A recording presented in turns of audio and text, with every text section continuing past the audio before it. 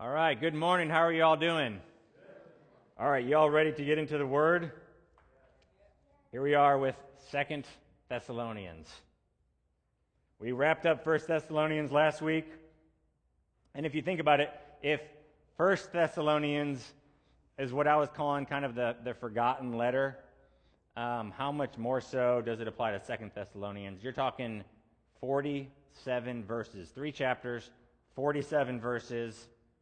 And I mean, there's chapters in the Bible that are longer than 2 Thessalonians. There's chapters in the Old Testament that are twice as long, if not more, than 2 Thessalonians. So in the grand scheme of things, it's a relatively short book, 47 verses.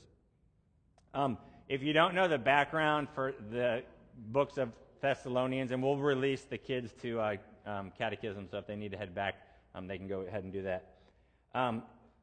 If you don't remember the background, then just go back like 18 months or so and listen to my first sermon on 1 Thessalonians. Because I'm not going to take the time to really go through much of that again, and the backdrop and the setting and all of those things. I mentioned a few of them today, but it might be helpful, especially if you weren't here for the beginning of the 1 Thessalonians, to go back and listen to that first sermon. But do remember the occasion for these books. Paul sends Timothy to see how they're doing. Why? Because Paul had planted the Thessalonian church, and he had only been there for a few weeks, maybe a few months at the most, but he had been there, and then he moves on, and then they weren't sure how they were doing, so Paul sends Timothy to see how they're doing and to check in on them. He gets a report from Timothy, which is the occasion of 1 Thessalonians and in part 2 Thessalonians. There's not too much time between the two letters, maybe a few weeks or a few months. And think about this for a moment.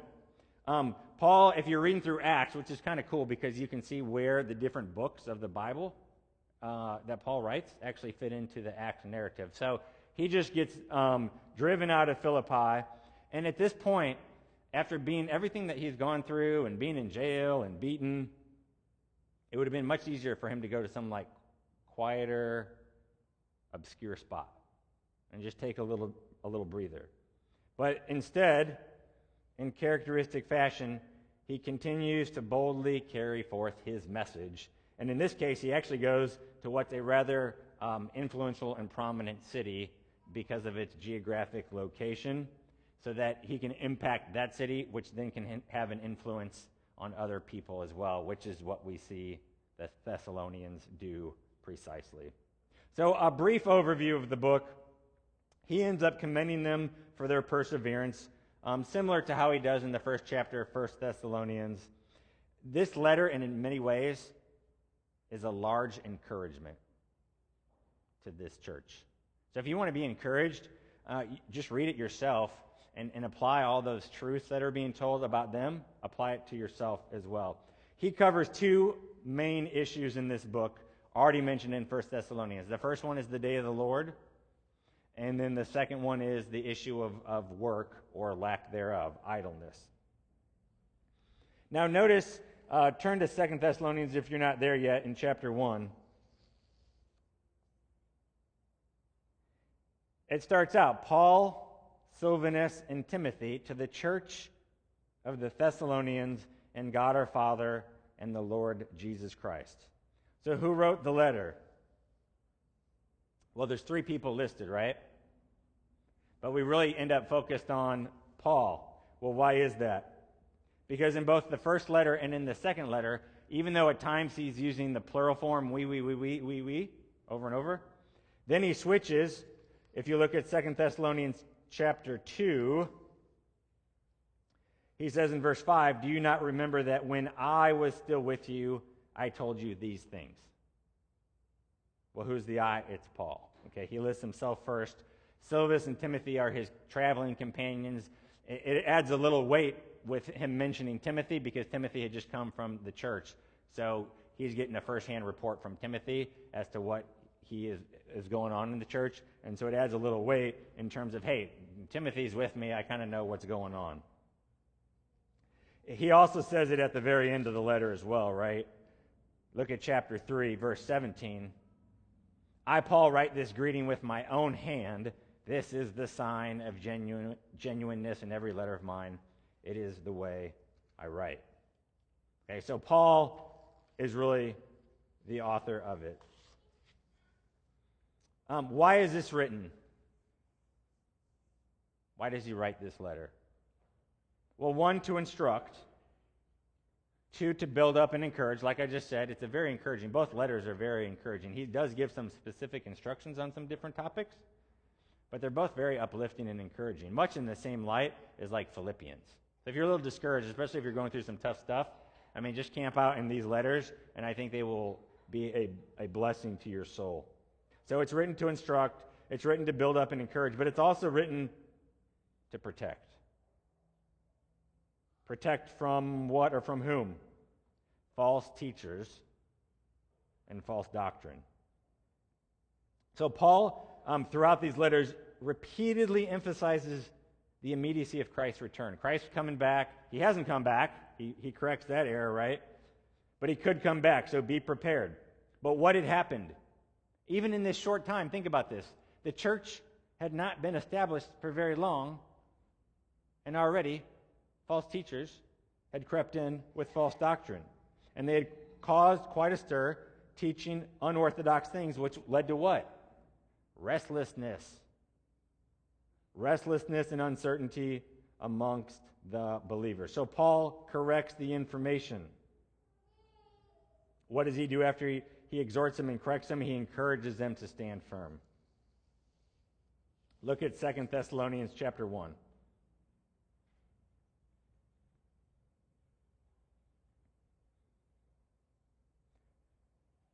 2 Thessalonians chapter 2, verse 1. Now concerning the coming of our Lord Jesus Christ and our being gathered together to him, we ask you, brothers, and this is where it is, not to be quickly shaken in mind or alarmed. By what? He says it. Either by a spirit or a spoken word or a letter seeming to be from us to the effect that the day of the Lord has come. Okay, so apparently there was false prophets prophesying that. There was false teachers. There was people writing falsely under Paul or the other apostles' names, letters, and it was leading these people astray. Now, why would there be people doing this? I mean, think about that. Why would there be people doing this? Well, sometimes it might be a person's desire to be a leader. They want to have influence. Sometimes people want a following, right? Some people want adherence to their words instead of God's words. Sometimes it's for dishonest gain. Paul talks about that in Philippians. And sometimes it's for authority issues. They couldn't handle real authority. They couldn't handle Paul's authority. And so they want to be the authority. One of the reasons, if you think about it, that Paul never took donations for himself, he mentions it even whenever he's in a city doing missionary work, is he wanted to show them that he wasn't there for the money. Now, sometimes other churches will send it as a donation, but the false teachers, some of them would come peddling their wares, and guess what? They would expect a payment. So Paul removed any possibility of that charge being brought against him by working in each city to make money to support himself. What was his trade? Tent maker, right? Okay, there will always be people who claim to be Christians who are willing to exploit believers for financial gain. They're willing to exploit unbelievers for financial gain.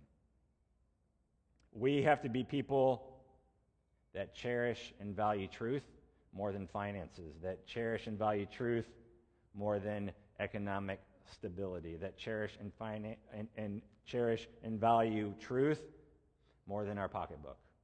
I have a friend who builds decks and used to stain them at one point.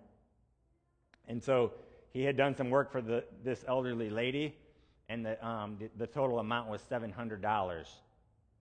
And the lady wrote him a check for $7,000. Did he take it? No. He had her correct it. Would some people have taken it? Yes. So we have to be on guard ourselves in every form. What is the root of evil? of all sorts of evil. Not money. That gets misquoted. But what is it? The love of money. We have to be on guard because Satan will use that to try to tempt us and get us off the right path. How many of you have heard of Benny Hinn? You heard of Benny Hinn? Okay. Have you heard of Costi Hinn? That's Benny Hinn's nephew. And Costi, he grew up, and you can hear his testimony, staying in hotels that literally cost $30,000 a night to stay in. Gold-plated rooms and everything. And God saves him out of that. And so he gets out of that prosperity gospel movement of false teaching. So Costi's written some books, some really good ones. And he's getting ready to plant a church currently. So he's talking with a mega church pastor. And the mega church pastor gives him 4 key pieces of advice on starting his new church. You want to hear him? His first one was drop all churchy language. He was told the Bible is old and dated. Try to use slang whenever you can. Now, I just took that first one and I applied it to 1 Thessalonians because I was like, well, here's this brand new church, right? Weeks, months old. And what are some of the words that Paul uses in writing to this brand new church? Words like wrath, gospel, sanctification, glorified, righteous, and holiness. In fact, holiness, that appears a number of times in these letters. And he camps on it even and spends an entire chapter in 1 Thessalonians 4 talking about it. Okay, so this new letter to believers, where is he focusing? On gospel truths. And he's using language. Where did they turn from? Does 1 Thessalonians say in chapter 1? They turned from what? Idols. Okay? These people were steeped in pagan mythology. That's what they knew. So Paul's given them churchy language. Why? Because he wants them to understand biblical theology. He doesn't want them drinking the milk forever. And he doesn't wait that long to use these terms with them. Friends, if these people, and some of them weren't very educated at all when you study the education of people back in this time, if those people can handle those words, we can handle those words. The unbelieving world can handle those words. But he says, drop all churchy language. The Bible is old and dated. Try to use slang whenever you can. Second, I had to read this one like 3 times because I couldn't even believe it. Okay. Play golf with influencers more than you study. Preaching doesn't matter. Just use sermons from other preachers and focus on hanging out with people. Playing golf with influencers grows the church. Preaching isn't that important. What do you guys think about that? You want me to practice that one? Third, put sports on all the TVs around the church campus if you have one. Men will come to church and hang out for that. And then fourth, make children's ministry a party. If the kids have fun, everyone comes back. That goes against everything we've been studying for the past 18 months. But that is much what you will get from some of the church growth movement. Listen, do you know a key theme in both these letters? It's affliction. Affliction. Now, that's not seeker-friendly to talk about affliction, and that's not a way to grow your church. But look at 1 Thessalonians 3. I want you to see this. Paul's talking about affliction.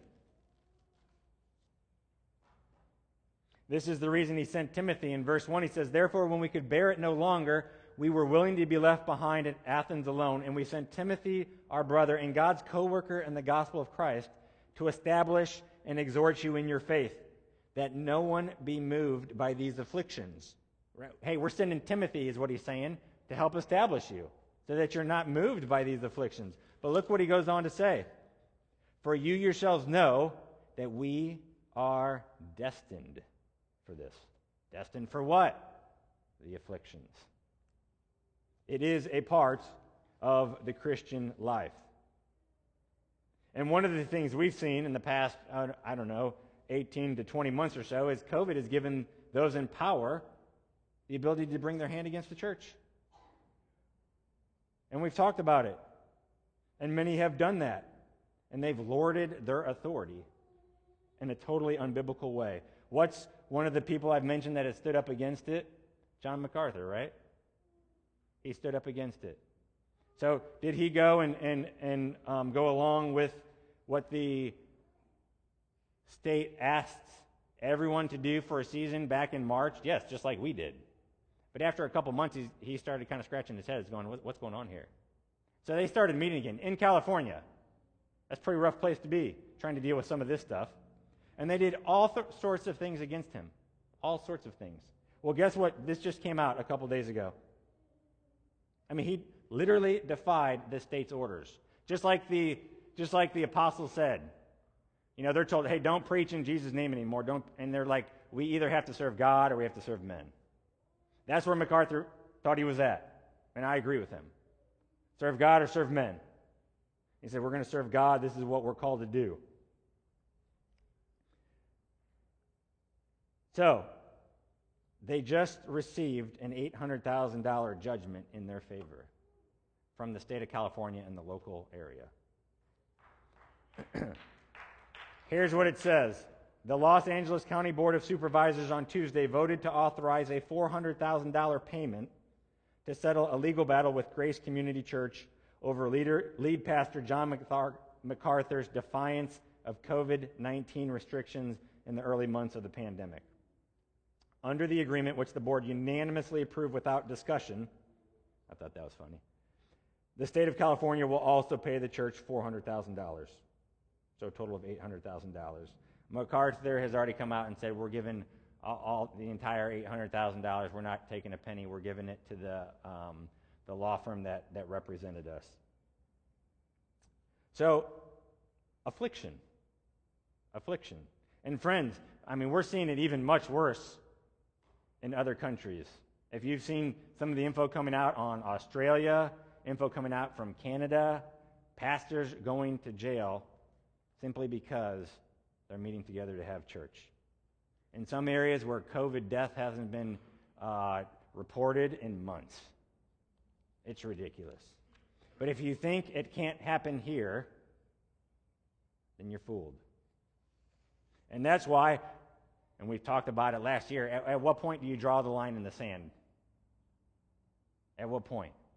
Because if you keep waiting and keep waiting and keep waiting, you're going to be in the water, and you're not going to be on the beach anymore, and you're going to drown. All this to say, when we're talking about afflictions, when we're talking about false doctrine, when we're talking about giving people what they need, you have to be careful what you feed people. Application for us, we need to be careful what we eat. What do I mean by that? What you win them with is what you win them to. So if you use flashy lights and a large presentation and it's all this emotional experience and that's what you win them with, then that's what you are winning them to. And that's what they will continue to expect and define as what Christianity is. Here's what one author said. If you win somebody with that, they're going to be expecting that all the time. And eventually, that gets old. So what do churches do? Churches strive to go bigger, better, flashier, fancier. It's burnout waiting. And in 3 to 4 years, the convert won to the event moves on to the next event church because it's different. What you win them to is what you win them with is what you win them to. Okay? If you win them with the gospel, guess what? That's what will plant them. If you win them with programs and flashiness, that's what will keep them. We want not just converts, we want people to become disciples and to grow in their faith. Now, I'm all for particular events that are reaching out to people, but they need the hard, straight truth of the gospel. And we have to be careful how we communicate that entire event We have to be careful how we communicate anything we do in the name of Christ. Because guess what happens? Our youth groups, Christian youth groups, by and large, have kind of adopted this strategy. And what happens? You have student ministries, and what are they geared towards? Entertaining and wowing and preoccupying these kids. And what happens once their youth group years are over? They try to make the transition to regular church, and it's nothing like they just experienced in their youth group. So what you win them with is what you win them to. This is why we have so many high schoolers. Once they get out of high school, they drop out of church. The experience is different. They weren't won to Christian community. They were won to the show. And when there's no show, guess what? There are no shows. Don't think this can't befall conservative churches. I heard this summer, conservative church in the area decided to have no Bible messages the entire summer. I'm like, what are you doing for 2 or 3 hours?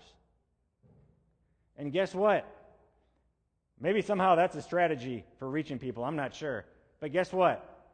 Once you start introducing that Bible, hopefully back at some point, what do you think the reaction is going to be from the unbelievers? I mean, maybe some of them will get saved. I pray they do. But what you win them with is what you win them to. So I'm thankful we have a solid, legitimate youth group here at Liberty where the youth hear the word week after week after week after week. Do they have some fun? Yes. Do they have some games? Yes. Do they do some pretty sweet outreach things? Absolutely, they should. But the word is foundational to what they're doing. Look back in verse 1 of 2 Thessalonians. After introducing himself in Silvanus and Timothy, he says, to the church of the Thessalonians in God our Father and the Lord Jesus Christ. This is one of the few times that Paul uses the term church when he writes to a church instead of the word saints. Usually it's saints. If you look at different letters, it's always to the saints, to the saints. This is one of the few times, 1 Thessalonians as well, that he says to the church of the Thessalonians in God our Father. Why? Remember, these people were pagan to the core. Pagan to the core. 1 Thessalonians said they had turned from idols, and yet now they are the ecclesia. What's ecclesia? Well, we translate that from the Greek as church. But guess what? The Greek Old Testament, which is what many of them would have been reading back then, not the Hebrew. They would have been reading the Greek. That's the same term that God uses to refer to Israel. And what's he letting them know? The church is the new people of God. Thessalonians, you're the new people of God. Okay, Israel in the Old Testament is now you in the New Testament. You're the church. And this understanding will manifest itself elsewhere in these letters, as we'll see, as he takes language formerly reserved for Israel, and guess what? He applies it to the Thessalonian congregation. Now, this has implications for covenant theology and dispensational theology. We won't get into it, but it does. Okay, the point is this. We are the church. We are the new people of God. God, from the very beginning, has been calling a people to be his own.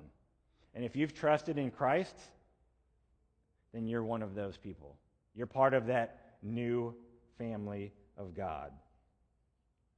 Over and over again, and I still hear it sometimes, but especially when COVID first hit, I heard the refrain, the church is not the building. The church is not the building. And it was said, many times by good-meaning people, usually as a reason, hey, we got to shut down for a while. Well, the church is not the building. Some used it as an excuse to not go to church, right? Well, if the church is not the building, I don't even need to go to the building. Some used it as an excuse to not go back. But the church is not the building. There's much truth in that. But I'd also say online community is not a church. So if the church is not the building, then what is the church? I mean, is it the people? Is it only the people? I mean, could you have a church with a person from Washington and 4 people from Illinois and 2 people from Arkansas, and they never get together, but, I mean, they call themselves a church? I don't think so. So you do need a meeting place. I mean, Paul's writing to the Thessalonians, and guess what? They're gathered somewhere. They are together. And the way it would have gone down is they would have all gathered together, and someone would have read these letters to them on a Sunday morning. But there was a meeting place. Yes, does it have to have a steeple? No. It can be underground if the call arises for it. But that's where, when we talk about the marks of a church, right, we have the preaching, you have the ordinances, but guess what? I mean, it's almost like it's assumed, but you have to have people that are gathering together. What does Hebrews talk about? Don't forsake what? The gathering of the saints. So sitting on your couch in PJs with the live stream really doesn't fit the definition. Now, some might say, well, that fills me. That fills me. Well, many things might fill you, friends. That doesn't mean it's church. Second, I'm not sure it truly fills you. It might, but I'm not sure it truly fills you. You know, hearing the word preached online, and actually just hearing it audibly. I listen to a lot of podcasts and sermons. But there's a difference between listening to it or watching it online and just sitting 30 feet away from the pastor. There's a difference. Those are 2 different atmospheres, 2 different experiences. And 2, you really can't do any type of ministering to others, right? I mean, part of church is us gathering together. The primary is worship the Lord. But there is a secondary part. Paul says, like, when you gather, there's some things we're supposed to be doing, and you've been gifted by God to minister to one another. There's not much ministering going on if you're on your couch in your PJs. Maybe to your cat or dog, I don't know. So here's the thing. When we receive these truths, we need to truly receive them. We need to let them penetrate our hearts. Look at Acts chapter 2. He starts out in verse 38. And Peter said to them, repent and be baptized, every one of you, in the name of Jesus Christ for the forgiveness of your sins, and you will receive the gift of the Holy Spirit. For the promise is for you and for your children and for all who are far off, everyone whom the Lord our God calls to himself. And with many other words he bore witness and continued to exhort them, saying, save yourselves from this crooked generation. So those who received his word were baptized. What did they do? They received his word. The ones who get baptized are the ones who received it. Many people heard it. Not everyone received it. There's a difference. Those who received his word were baptized, and there were added that day about 3,000 souls.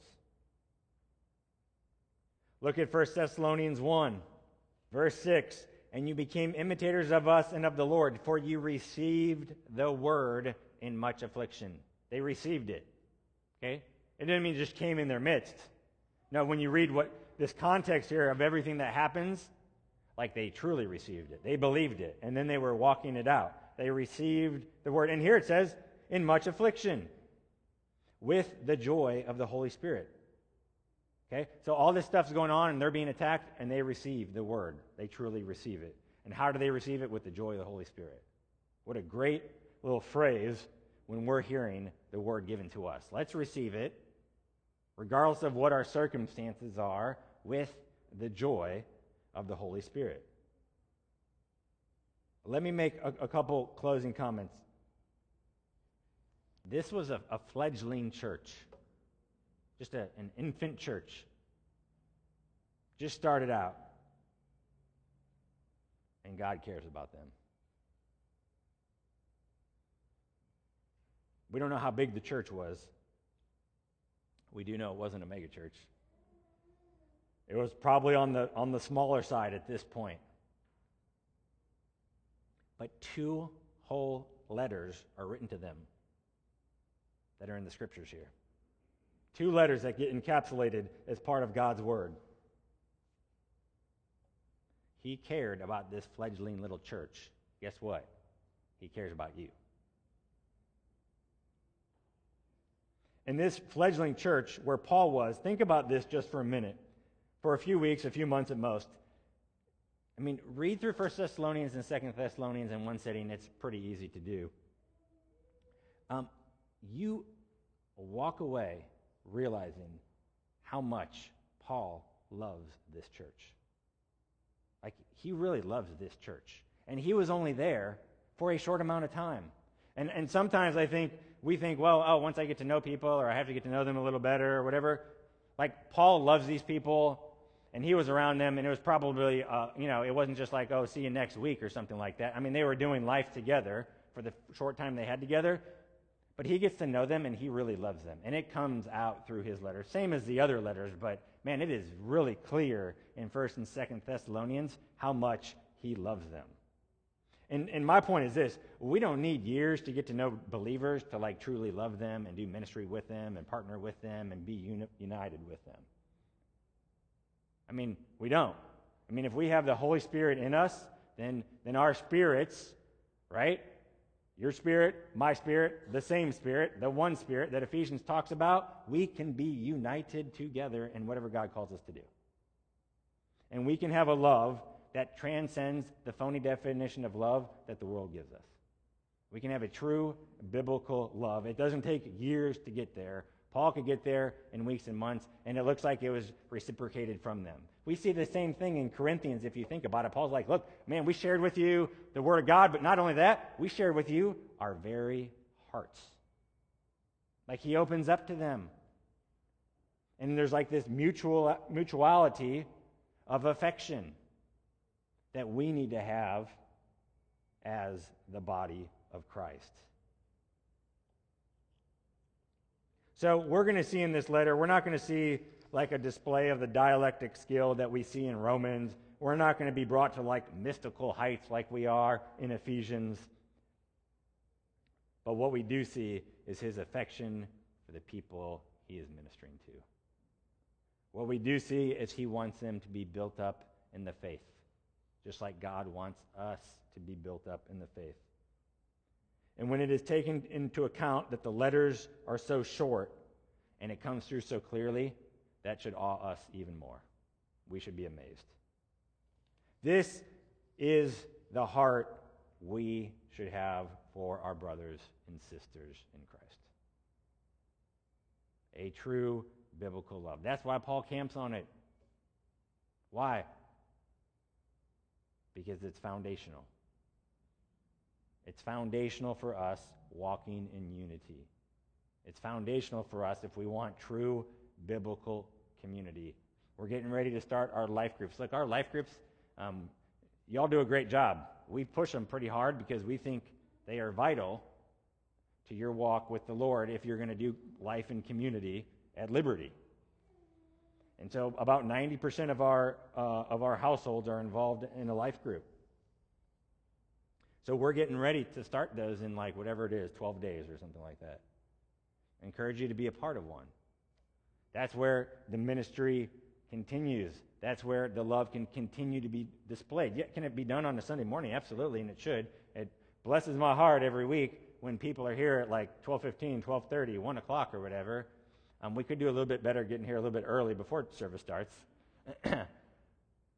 But y'all like talking and hanging out, right?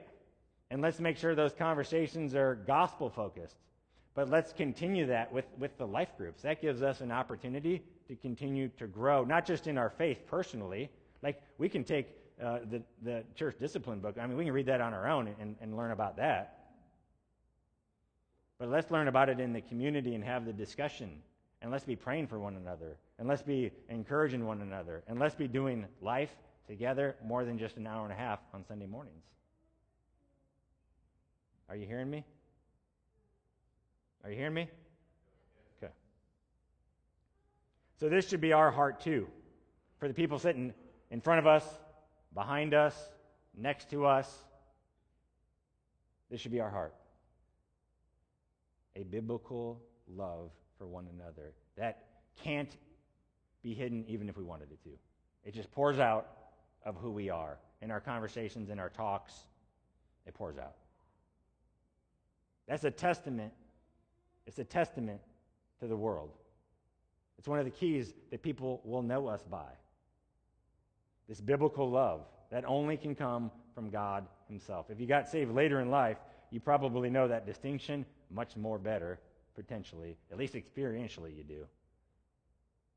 Because you saw and practiced the world's love, and then you saw, experienced, and have practiced God's love. Completely different. This is the love that God pours out. We love because why? He first loved us. That's why we can even love to begin with, because he loves us. And so great was his love, the love of the Father for us, that he sent Jesus. How could he show it any greater way than to send his own Son to redeem us? To redeem us for what? A people to be God's own. To redeem us for God's own pleasure. To redeem us to walk in his ways, to glorify his name, and go with him whatever might come our way. That he is faithful, and will see us through whatever afflictions we might be facing right now, whatever afflictions we might walk through tomorrow, and whatever afflictions might come our way in a month, next year, and 10 years. He is faithful. He will walk us through it. Continue to press on, my brothers and sisters. Continue to walk accordingly to the words that we've been given by God himself in his word.